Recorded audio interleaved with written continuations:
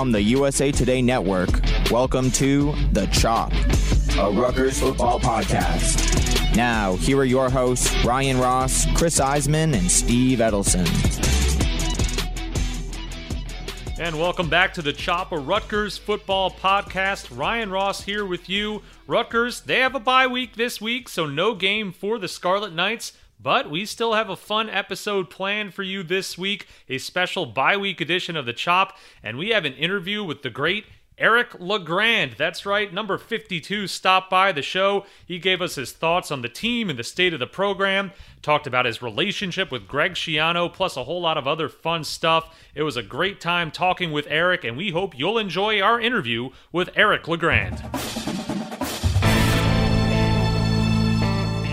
What do you see out of the team this season? A lot of people would, predictors and said this is where they were supposed to be, where a lot of people guessed, Michigan State, a lot of people say, could be flip a coin on who would win that game. But I think the Scarlet Knights, they're learning about themselves and getting a lot of young players, some time now where they're going to, eventually they'll do well for them. Maybe make some mistakes now.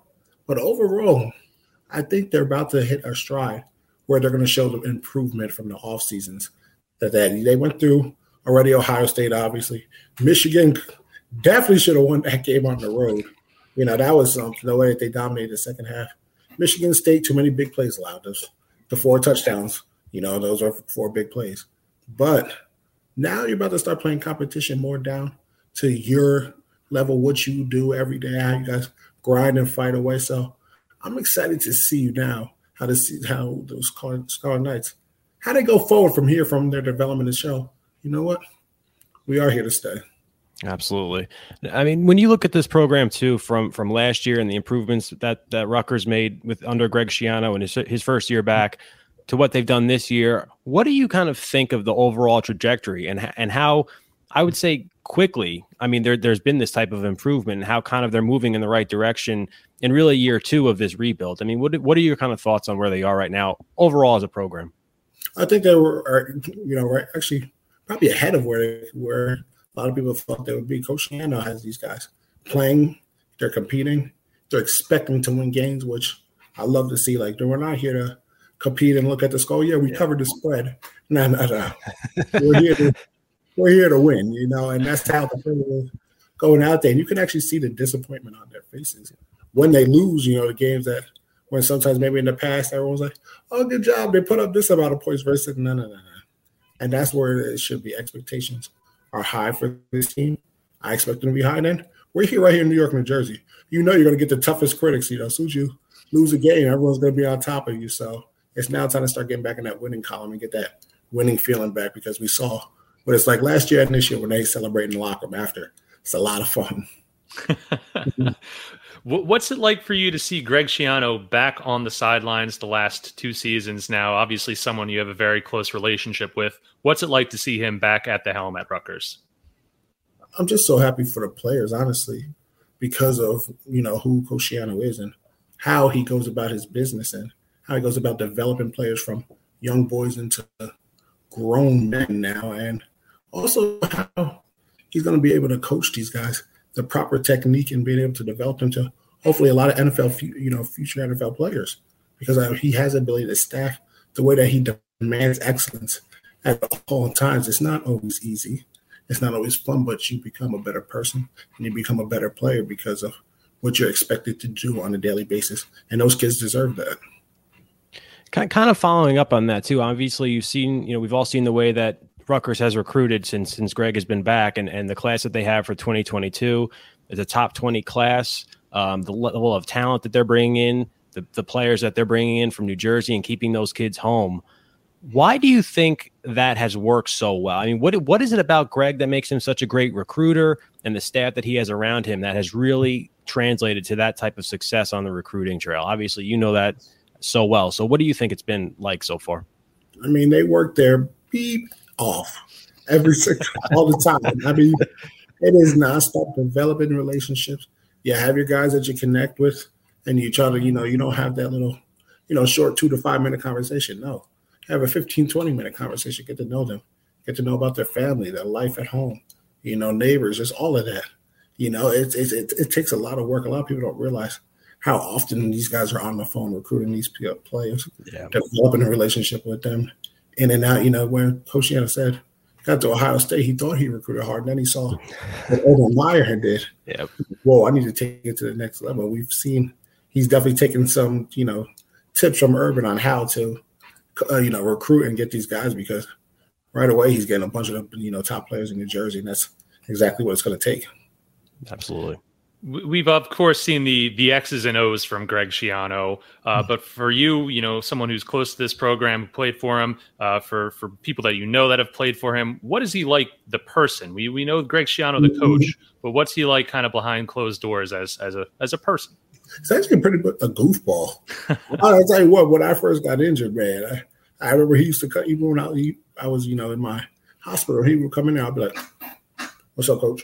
"Yes, coach." And I got to see another side of it. I'll never forget. I was in Kessler. It was around Thanksgiving, and he came up to see me, visit me. And my nephew at the time, he was about 15, 16 months old. And he gets on the phone with him. He starts poking him and goes, "Who? Come on. Who is this man?" I was just screaming at me a month ago in my face. So he's actually, behind the scenes, he jokes around, has a good time, makes people laugh. He's when he comes in the room, he's a spotlight. So it's really cool to see that. I got to see that other side of him. That's fantastic. Now, obviously, Eric, you're such an inspiration for so many people, and this has been a difficult time these last couple of years with the pandemic and a lot of college students having their lives upended in a lot of ways. I mean, what would you kind of tell students, especially, and some of these athletes who, obviously things are more back to normal now, but just kind of navigating all this? I mean, what would you tell them as words of advice? Keep pushing forward. Things don't always go your way. They don't go as planned. And you have all these, dreams and expectations of what you want to do. And then sometimes things get flipped and turned upside down. But being humans, we're able to adjust to the moments, adjust to the situations. Yeah, it may not be something that you want to do or something you weren't expected, but then you have to sit back and actually count your blessings on what you actually do have, what you can do, and what you're fortunate enough to have around you. And when you start to look at life that way, that helps you get through those, trials and tribulations and the storms and all the things that didn't go your way, and just get a newfound appreciation on life. Do you find players still reaching out to you pretty often, especially, I guess, with the last 18 months, how crazy things have been? Have you been talking to a lot of players, more recently to try to help them get through these tough times? I would say back when it was actually more last year, when it was all going down and everyone was navigating through this. I will say someone who reached out to me, the running back from Michigan State, Kenneth Cole, just reached out to me after the game, and he heard, some of the kind words I had for him, and he just wanted to tell me that I was an inspiration and a motivation to him. So that was pretty cool, as a young man, like him to be able to reach out like that. Shows his maturity. But last year was more of talking to players and things of that nature, helping them navigate through it. Now, before we let you go, we have to ask you about LeGrand Coffee House. How's that been going? And kind of I'm a huge coffee drinker. Some would say I drink probably way too much coffee. So, I mean, how's that been going? And what was kind of the inspiration behind that? It's been going great. We opened up our online store in January of last year, and then we've sold off 49 out of 50 states so far. Missing like Wyoming or something, or Idaho, something crazy like that. But it's been great being able to spread the word and our messages. We want to bring unity to the community with a daily cup of belief. And the way I came up with that is I was looking at my brand last year. I'm like, what do people look to me as? Motivation, inspiration, uplifting. I'm like, I have T-shirts and things of that. People wear that and they get uplifted that day. But what can I do to bring something to someone daily in their life? What do people want? What do they need? Coffee. And then I hired a business advisor, did my research, and here I am as the owner, founder, CEO. I'm the CEO of LeGrand Coffee House.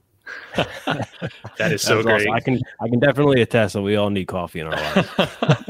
Exactly. Things of that daily affirmation every day when you drink my coffee. It really does make a difference when you're desperately in need of that coffee and you get one. That's such a huge difference in your day. It's great. Eric, we'll get you out of here on this one. Just your message to the fans, just about this team, They're going to go obviously some rough patches, but hopefully better days on the horizon. Just your message to fans about sticking with this team and supporting this football team. Yeah, they're not going to win every game yet. They're just not there yet. But keep on showing up, come in early, support these kids when they come out the tunnel. That energy when you come out the tunnel, you hear the band playing, the smoke going up, the fans are on. There's nothing like that, and they deserve that. Yes, I know they lost 3 games in a row, but you still got to show up for them, be there for them. We got 2 home games left this season in November. Make it special. We're going to try to get 2 victories before that in a bye week. But, hey, come out there and support these young men. The hard work that they put in each and every day, it's a lot, and people don't understand it. But be there for them, give your support, and keep on shopping. Great message, as always. Eric, thank you so much for stopping by the show. It was such a pleasure to talk to you today. Thanks, Eric. Appreciate you guys. And back here on The Chop, Ryan Ross with Chris Iseman. A big thank you, of course, goes out to Eric LeGrand for stopping by the show. Always great to hear from Eric LeGrand. You just feel good after talking to a person like Eric. And it was so nice to hear his message to students and athletes and to hear his projects on the side. Always great to talk to him.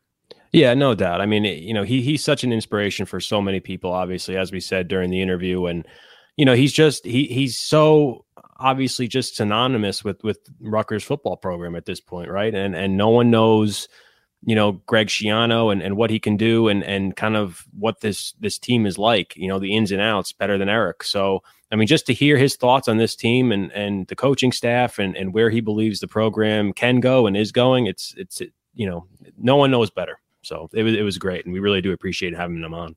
Absolutely. Again, a big thank you to Eric LeGrand. And as for our bye week episode here, Chris, of course, a bye week, Rutgers not playing, but I just want to quickly get your thoughts as we wrap up, just how you see the rest of the season going for the Scarlet Knights, just kind of your previews, predictions, and where you see this all heading. Yeah, I mean, I think every team, welcomes a bye week. It's a grind of the season, especially in the Big Ten. It's tough, so I'm sure they're very, this is obviously, coming at a good time, I think, for all teams, no matter what happens. So, listen, they're coming out of the bye week. They'll have Illinois. Then you have Wisconsin, you have Indiana, you have Penn State, you have Maryland. So there are definitely some formidable opponents, but there are also teams that have struggled a little bit more than expected. And obviously you have Penn State there, which is, has played well. So that's going to be a tough game, but definitely an opportunity for Rutgers to really come off this bye week and kind of hit another gear and finish out the season strong.